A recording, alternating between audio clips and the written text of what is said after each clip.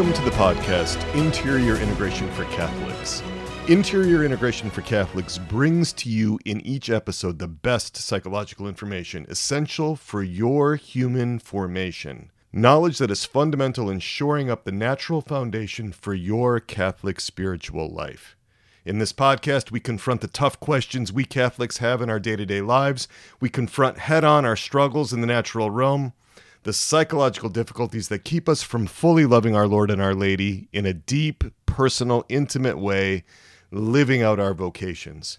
And we deal with these difficult, demanding issues for one primary reason. And that reason is to free you to love God our Father, Jesus our brother, the Holy Spirit, and our Mother Mary more and more over time. This podcast helps you focus inward on your interior integration to help you bring together the different parts of yourself into unity and harmony.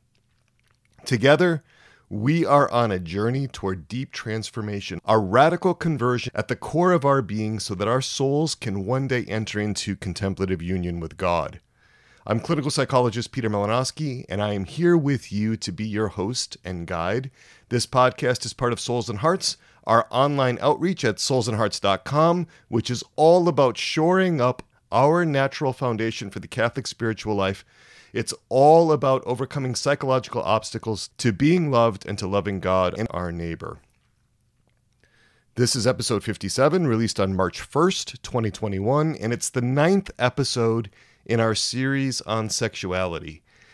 In this episode, we are turning our attention to Catholic marriages. This is such an important, such an essential topic for our day and age, Catholic marriages. So we're going to look at the one main, underlying, deep, often hidden reason why Catholic marriages fall apart. So this episode is titled, The One Main Psychological Reason Why Catholic Marriages Fail. So let's get ready for a deep dive into new ways of thinking about Catholic marriages from an informed psychological perspective. Now, I want you to know that I'm focusing on the psychological aspects here. I'm not so much focusing on the spiritual aspects per se. That's not what this podcast is about. I'm not qualified to judge souls. I'm not qualified to make statements about virtues and vices in any given person. I'm not about criticizing and condemning. But rather, I'm focused on understanding with gentleness and compassion. You know, you catch a lot more flies with honey than with vinegar. My focus is on the natural level. All right, well, it's a fair question if one of you or more of you were to say, all right, what about you, Dr. Peter? What do you know about marriage? It's a fair question. You want to know about my personal experience. Well, I will tell you that I am now in my 25th year of marriage. Pam and I are coming up on our silver anniversary.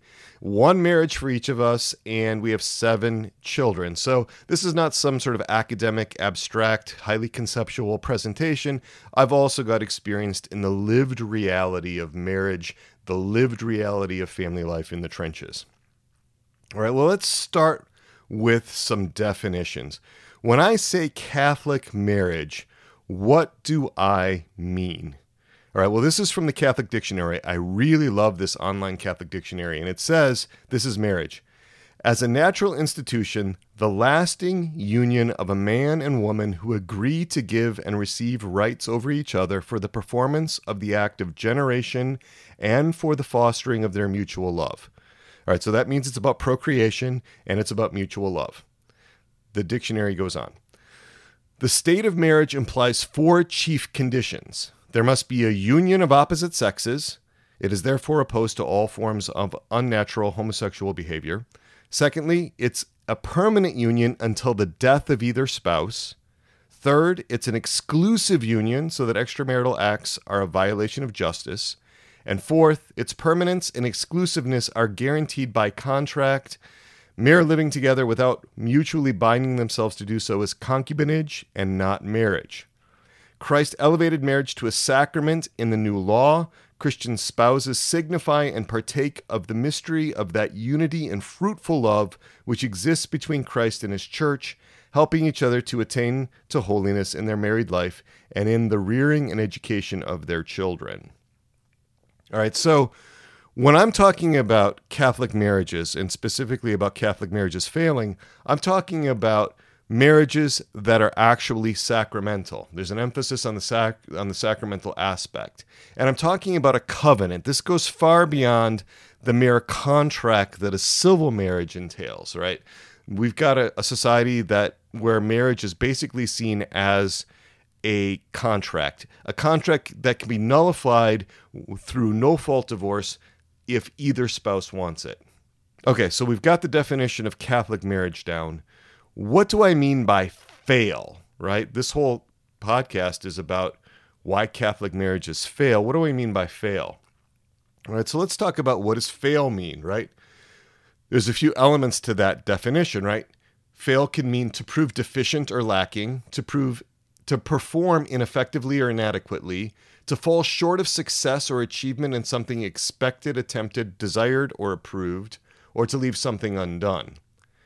All right, so one way that we could consider a Catholic marriage to fail is by divorce. So let's just start with that. There's other ways. We're going to get to the other ways that Catholic marriages fail, even if there's not divorce. But let's just talk about divorce right now. In a 2014 Pew Research survey of 885 Catholics, 19% of Catholic adults 18 years or older were divorced or separated. So about 19% of adult Catholics, this was in 2014, were divorced or separated. And that's really consistent with Georgetown's Center for Applied Research in the Apostolate, or CARA. What CARA found was that about 20%, or 1 in 5 Catholic adults, have experienced divorce in their lifetimes. But here we get into some more interesting statistics. About 28% of Catholics who marry ever divorce. All right, so there's a 28% divorce rate based on CARA's statistics, which were the best that I could readily find. They actually do a really good job. I was trained as an applied statistician, and figuring these things out isn't quite so easy. That 28% of Catholics who marry and then divorce, that's actually lower, significantly lower than the national average. National average is 36% of Americans who marry divorce at some point. All right, so that belies the old canard that over half of all Catholic marriages end in divorce. That's simply not true. It's more like a quarter. It's 28%. Still, that's a lot. That's still a lot of marriages that are ending in divorce. But it's interesting that it's better than the national average, which is 36% ending in divorce. Now, I don't think success in marriage is really defined by just not getting divorced. And not getting divorced by itself is not sufficient to call a marriage successful. Right? You can have abusive marriages, for example, that are held together by codependency. You can have marriages where the spouses are like distant roommates. They may be cool towards each other, tolerate each other's existence. I've heard of cases where they barely talk to each other, but for one reason or another, and it may be the commitment to stay together, those marriages continue on, but they would hardly be considered a successful marriage, right? Living out the vocation of marriage. So there's kind of 3 ways that I see marriages fail. One is kind of a unilateral ending, right, of the marriage. And when I say ending of the marriage, I'm speaking loosely, right? If it's an authentic Catholic marriage, if it's a sacramental marriage, the only way it ends is by the death of one of the spouses. But those marriages breaking up or falling apart, unilaterally ended is when one spouse abandons the other. One spouse wants the divorce, the other spouse doesn't. Another way that they can fail, mutually, right? Each spouse leaves the other. And then the third is by this distancing, this roommate model, this disconnection. We're still married. There's no civil divorce, but there's just not a real connection there. All right, well, what does God tell us about marriage? Marriage is a covenant. It goes way beyond the contract. It goes to this idea of covenant. And the Catechism in paragraph 1603 tells us that God himself is the author of marriage.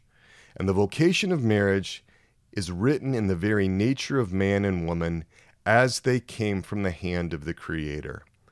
And it's significant, and different commentators on Scripture, on the Gospels, have noted this for thousands of years now, in that our Lord's first public miracle was at the wedding of Cana. And that was seen as a way of Jesus endorsing and embracing the beauty and the goodness of marriage. All right, but there's an issue. Marriage is tough. Marriage is difficult. It can be a hard road, a really hard road. And that part of that is because no one can hurt us, no one can disappoint us, no one can wound us, no one can get under our skin quite like a spouse. It's really hard to anticipate all the difficulties, all the stresses, all the trials, all of the problems that can come up in married life. And marriage difficulties affect us all, even if we're not married, even if we don't have a vocation to marriage. Just take a look at your parents' marriage, if your parents were married, right? Friends' marriages. So this whole issue of marriage is an absolutely important aspect for our culture. The United States Conference of Catholic Bishops described marriage as the bedrock of society. And the USCCB wrote that marriages benefit society by building and strengthening human relationships within the home, among spouses and children, and beyond the home, involving relatives, neighbors, and communities. And for this reason, the family has long been understood as the fundamental unit of society, the foundation from which religious, civic, and legal organizations naturally develop and flourish. Right? Going all the way back to Aristotle. Aristotle wrote that the family is nature's established association for the supply of mankind's everyday wants. The background's good. I'm glad we did that. But let's get into why Catholic marriages fail.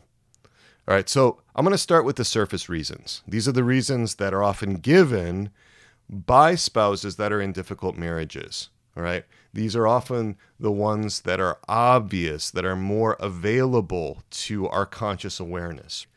And they can consist, I think, unfortunately, of some simple, pat answers. I want to give these to you, though, so that you can hear them. They're legitimate answers, right? But they tend to be more on the surface, right? They tend to be more of manifestations of the one deep underlying psychological reason that we'll get to in a little bit.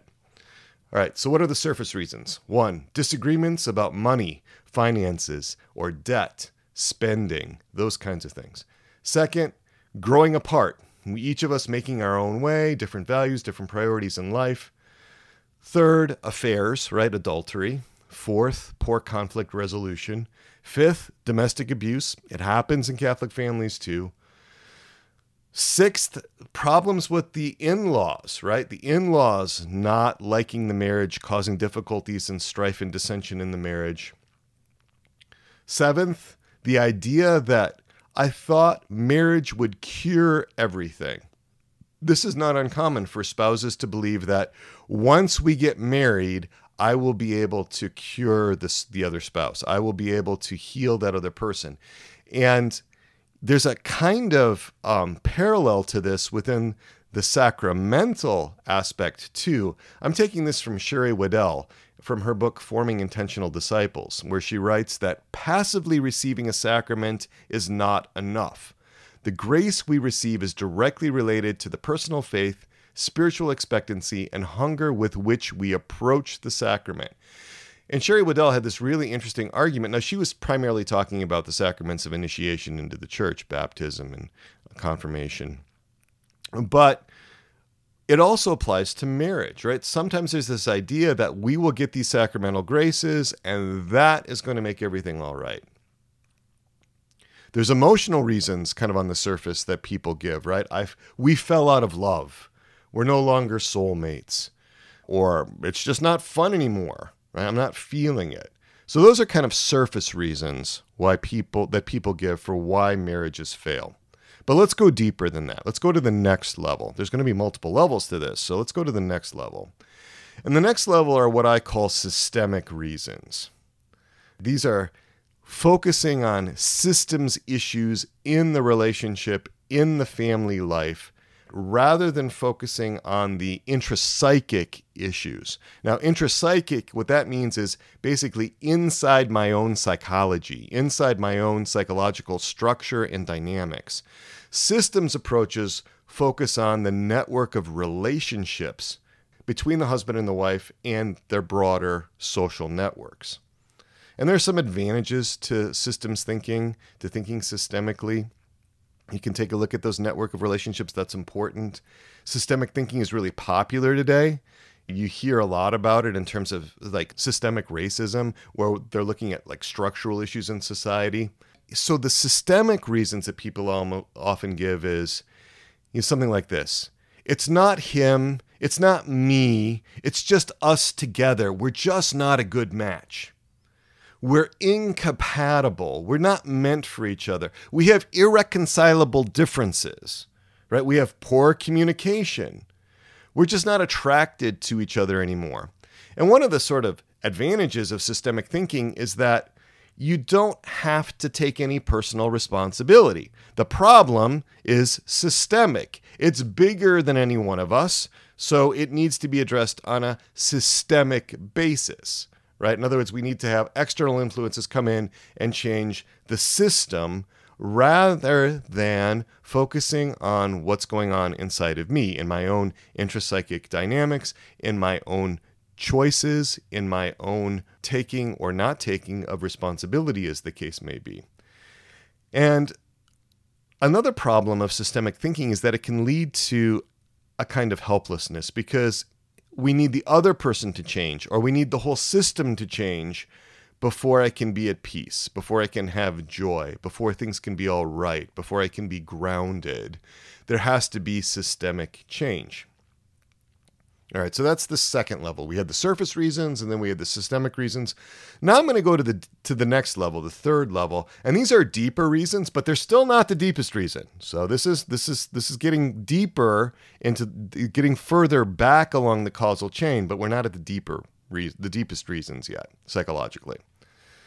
All right, so as you take a look at what's out there on the internet about the more profound reasons why marriages fail, you're going to find things like omissions.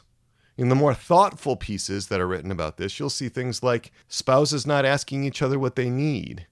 There's going to be this lack of forgiveness and unwillingness to forgive between spouses. You're going to see things like the loss of identity in the relationship, right? Sometimes that goes by codependency, drawing one's identity from the spouse rather than having a separate identity. You're going to see things on a deeper level about not having a shared mission or a shared vision or shared goals, losing track of the friendship, a lack of flexibility, those kinds of things. And, I would agree that those are closer to the one main underlying reason psychologically why Catholic marriages fail, but they're not the primary reason.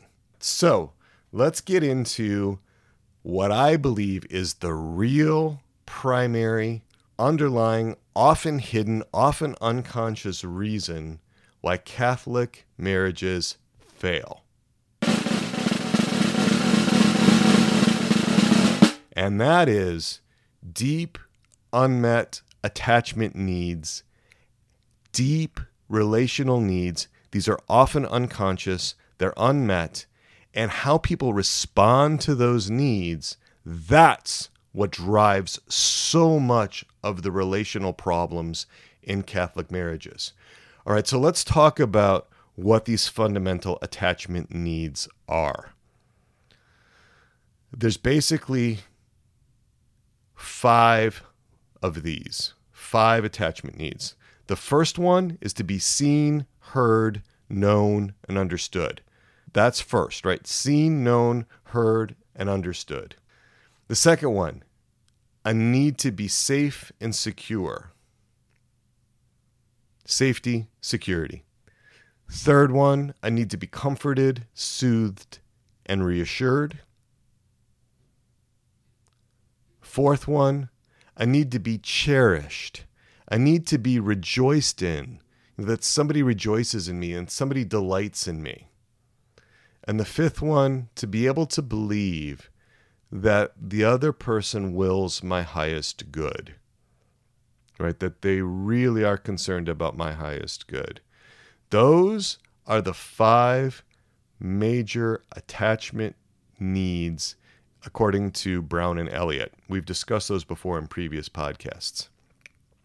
And when those developmental needs are not met, then we go looking to have those needs met. And who does the looking? Well, I would argue that it's parts of us, right? Because to have a deep awareness of the intensity of these needs can be really distracting, can be really disorienting, can make it hard to carry out the responsibilities of everyday life. And so what happens then is that there becomes this focus inward that parts of us have on getting those needs met. Because there's a deep sense that this is a life or death issue. This is a struggle for survival. If we don't feel seen, heard, known, understood, if we don't feel safe, if we don't feel secure, if we can't be comforted, if there's no safety, if there's no soothing, if there's no reassurance, if there's no one who loves us, we're not cherished, we're not delighted in, that's a crisis. That's a crisis on a psychological level. That's a crisis on an emotional level. That's a crisis on an existential level. So what I think is going on is far deeper than most of what kind of passes as the reasons for marriages failing. It goes back to these fundamental needs that for a lot of people go back to infancy. For a lot of people go back to toddlerhood. And when they don't get met, more and more energy is put towards getting those basic needs met. And this leads to self-absorption. This is a central concept in the way that I think about relational conflict. I think about self-absorption, and I define self-absorption because, remember, we're going to define our terms. We want to make sure that we're very clear about what we're talking about. Self-absorption is being preoccupied with oneself or one's own affairs, one's own needs, sometimes to the point of excluding others or the outside world. All right, that preoccupation with oneself, with one's parts, with one's own unmet needs. And I mean that to be morally neutral, all right? I distinguish self-absorption from selfishness.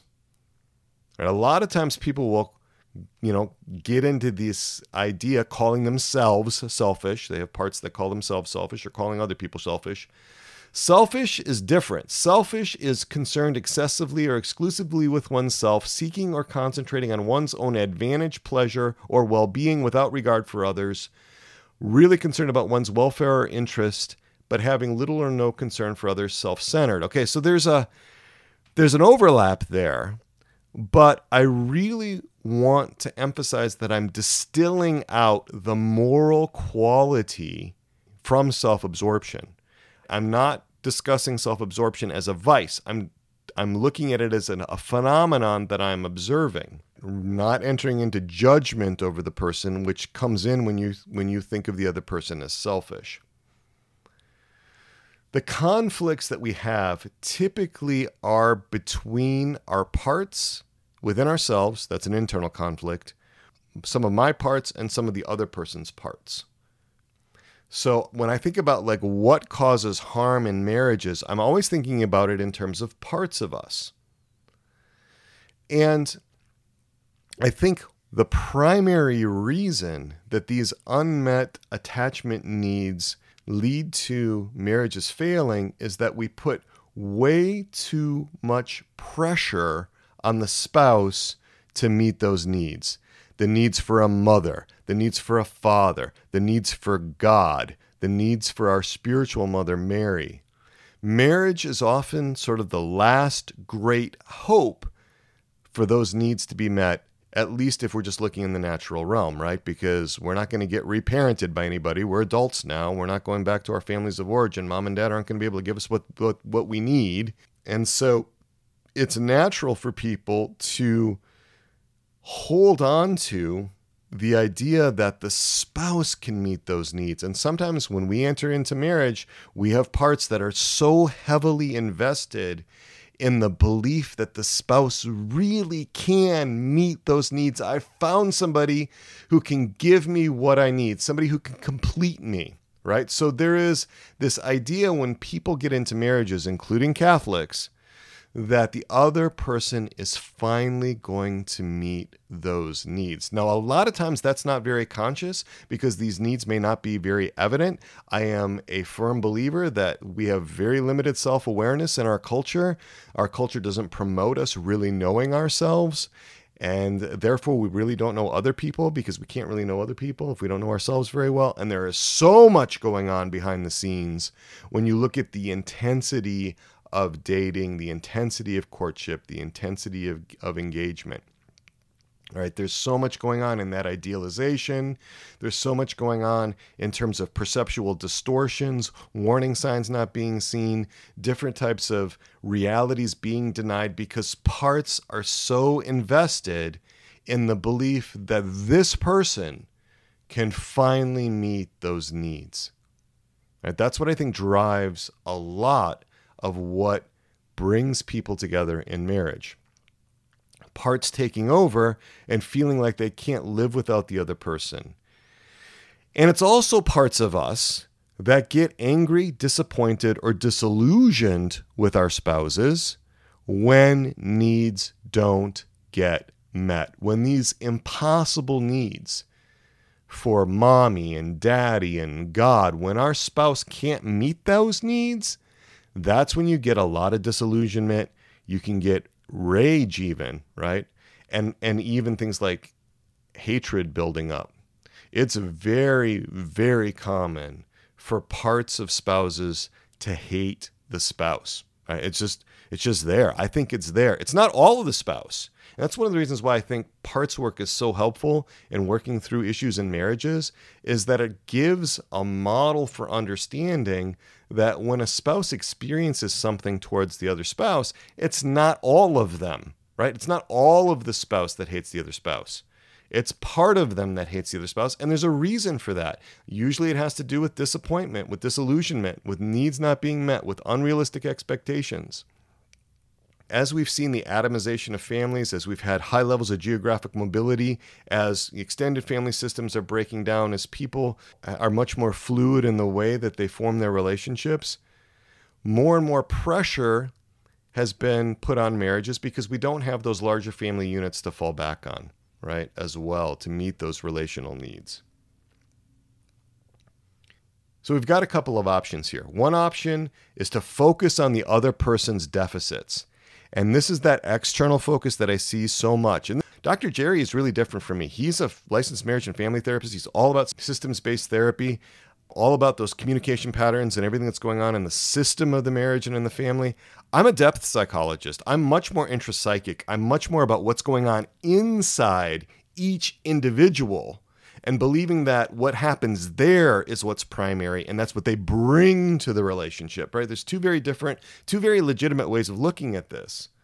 We learn a lot from each other, Dr. Jerry and I, and he's gotten much more into intrapsychic stuff, an interest in internal family systems.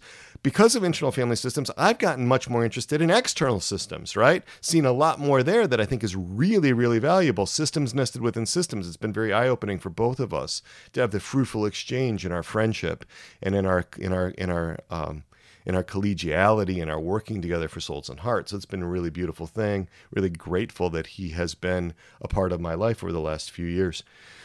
But I'm going to emphasize this work internally first. It's very common when I work with couples that there's a lot of finger pointing. There's a lot of, saying that the other person has to change, or she's got to start doing this before I'm going to change. He's got to start doing this and so forth. And again, that leads to a kind of stalemate and helplessness because there's so much disappointment, so much pain, so much hurt, so much getting activated too, re-wounding the same old hurts that go back to far before the couple ever met each other, right? Go back to their childhoods. I really firmly believe that a lot of the distress in marriages comes from unresolved relational and attachment wounds that go back to childhood.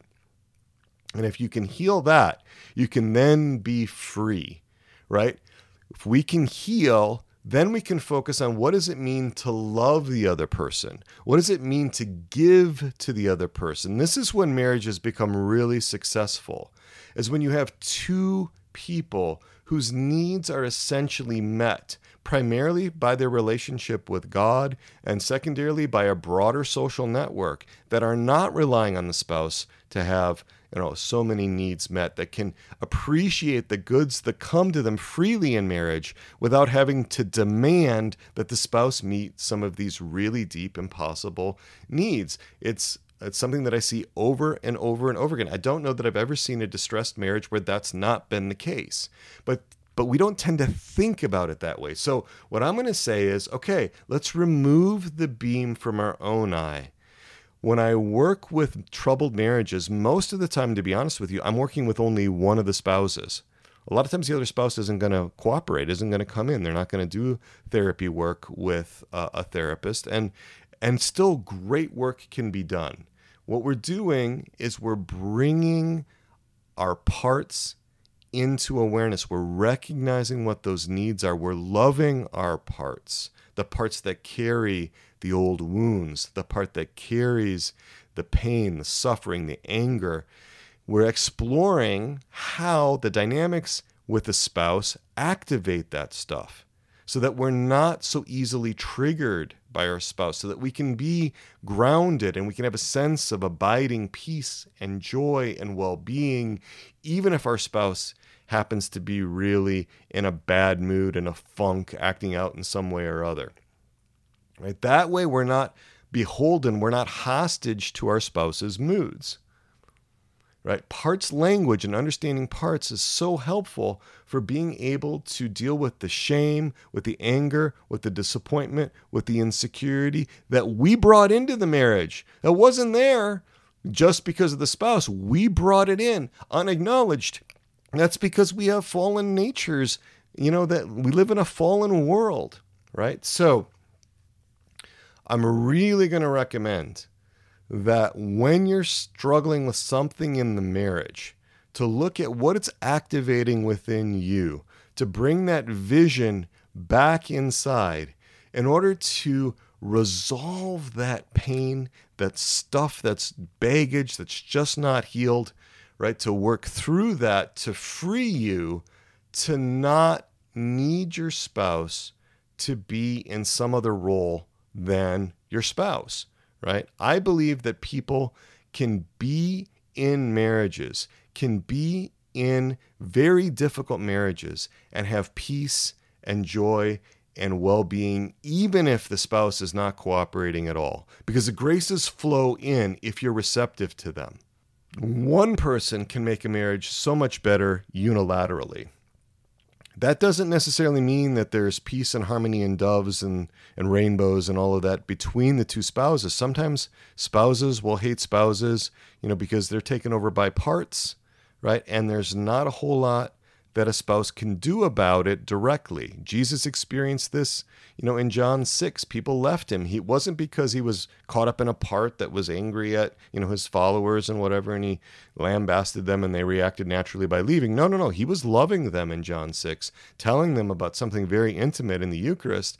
They allowed themselves to be led by their passions out of relationship with him.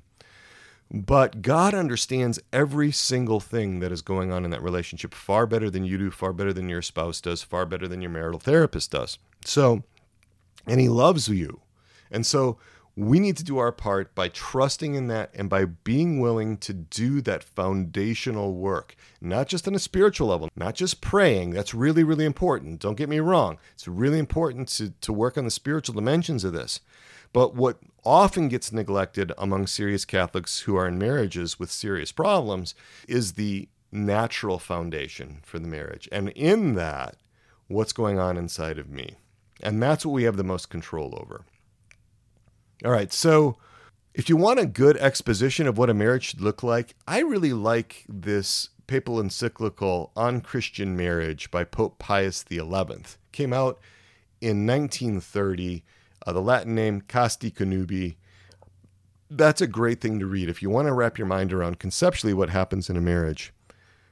The second thing is that in the Catholic Catechism, paragraphs 1601 to 1658 are all about marriage and what marriage should look like. And I'm really going to encourage you to take a look at those as well. All right, I've got some other answers for you, though. We have the Resilient Catholics community, and that community is all about transformation. It's all about preparing the way for love in our souls. It's about being together as Catholics on a journey, on a mission to really enter into that intimate personal relationship with Jesus Christ, our brother, with the Holy Spirit, who is love himself, and with our spiritual parents, God the Father, and Mary, our mother. And one of the reasons I'm so insistent on that is because if we enter into those deep relationships with the Trinity and with our Mother Mary, those needs get filled. And once those needs get filled, then we are in a much, much better position to be able to love ourselves, to be able to love our neighbor, right? Love your neighbor as yourself. Otherwise, a lot of times we have what's called the starving waiter syndrome, what I think of as the starving waiter syndrome. If one's starving, it's really hard to serve beautiful meals to other people, right? It's really hard to be able to make sacrifices for other people if we feel like we're dying inside, which is what I think goes on in these really troubled marriages. There's existential concerns, life and death types of things. That's why you see the kinds of behaviors that seem desperate in a lot of cases. We're going to talk more about that as we continue on in this series on sexuality and in this sub-series on marriage. Now, next week, in episode 58, I'm going to get much more into how the sexual relationship in the marriage is such a sensitive barometer to how the marriage is doing in terms of the relationship between the spouses. I really think that looking at what happens in the sexual aspects of the relationship is so illuminative. It exemplifies so much of what's happening actually in the relational field and the relational dynamics between the husband and the wife. We didn't talk a lot about sex today because I really wanted to devote a whole episode on that, and that's what we're going to go to next week. All right, so I want you to think about getting on the waiting list for the Resilient Catholics community. That's at soulsandhearts.com/RCC. You're going to get information before the general public does. And later this week, I'm going to be emailing everyone on that waiting list about a special event just for you, just for people on the waiting list, because some of you have been really patient. Some of you have been there since November, December, and I know it's taken longer to be able to get that community reopened. We're implementing a lot of changes in there. And the other thing is that I've been spending a lot of time on the interior therapist community. That's the community for Catholic therapists. There's been such a need, in part driven by this podcast, such a need for Catholic IFS-informed therapists. And right now we've got 32 that are in training with me and learning more experiential stuff in the interior therapist community. All right, but going back to the Resilient Catholics community, which is for the general Catholic public, right? We're going to have our second Wednesday Zoom meeting coming up from 7:30 to 8:45 p.m. Eastern Time on Wednesday, March 10th, 2021. And that's going to be about parts, those internal parts of us, sex, and marriage. And also, we've got a premium podcast for the RCC members that's all about your parts that have issues with marriage. We're calling it Polarizations of Parts Around Marriage. So there's going to be this experiential exercise for our Resilient Catholics community members that's going to be in our podcast 57A. That's going to come out on Tuesday, March 2nd. Those podcasts always come out a day later.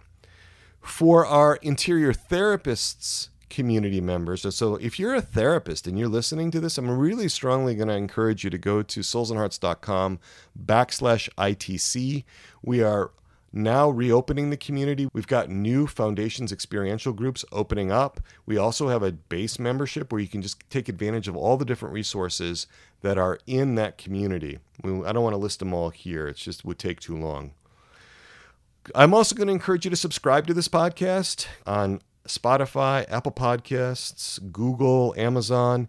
Interior Integration for Catholics. Let people know about what we're doing. Such a great thing. And with that, it's a wrap. I will invoke our patroness and our patron. Please pray along with me. Our Lady, our Mother, untie of knots, pray for us. St. John the Baptist, pray for us.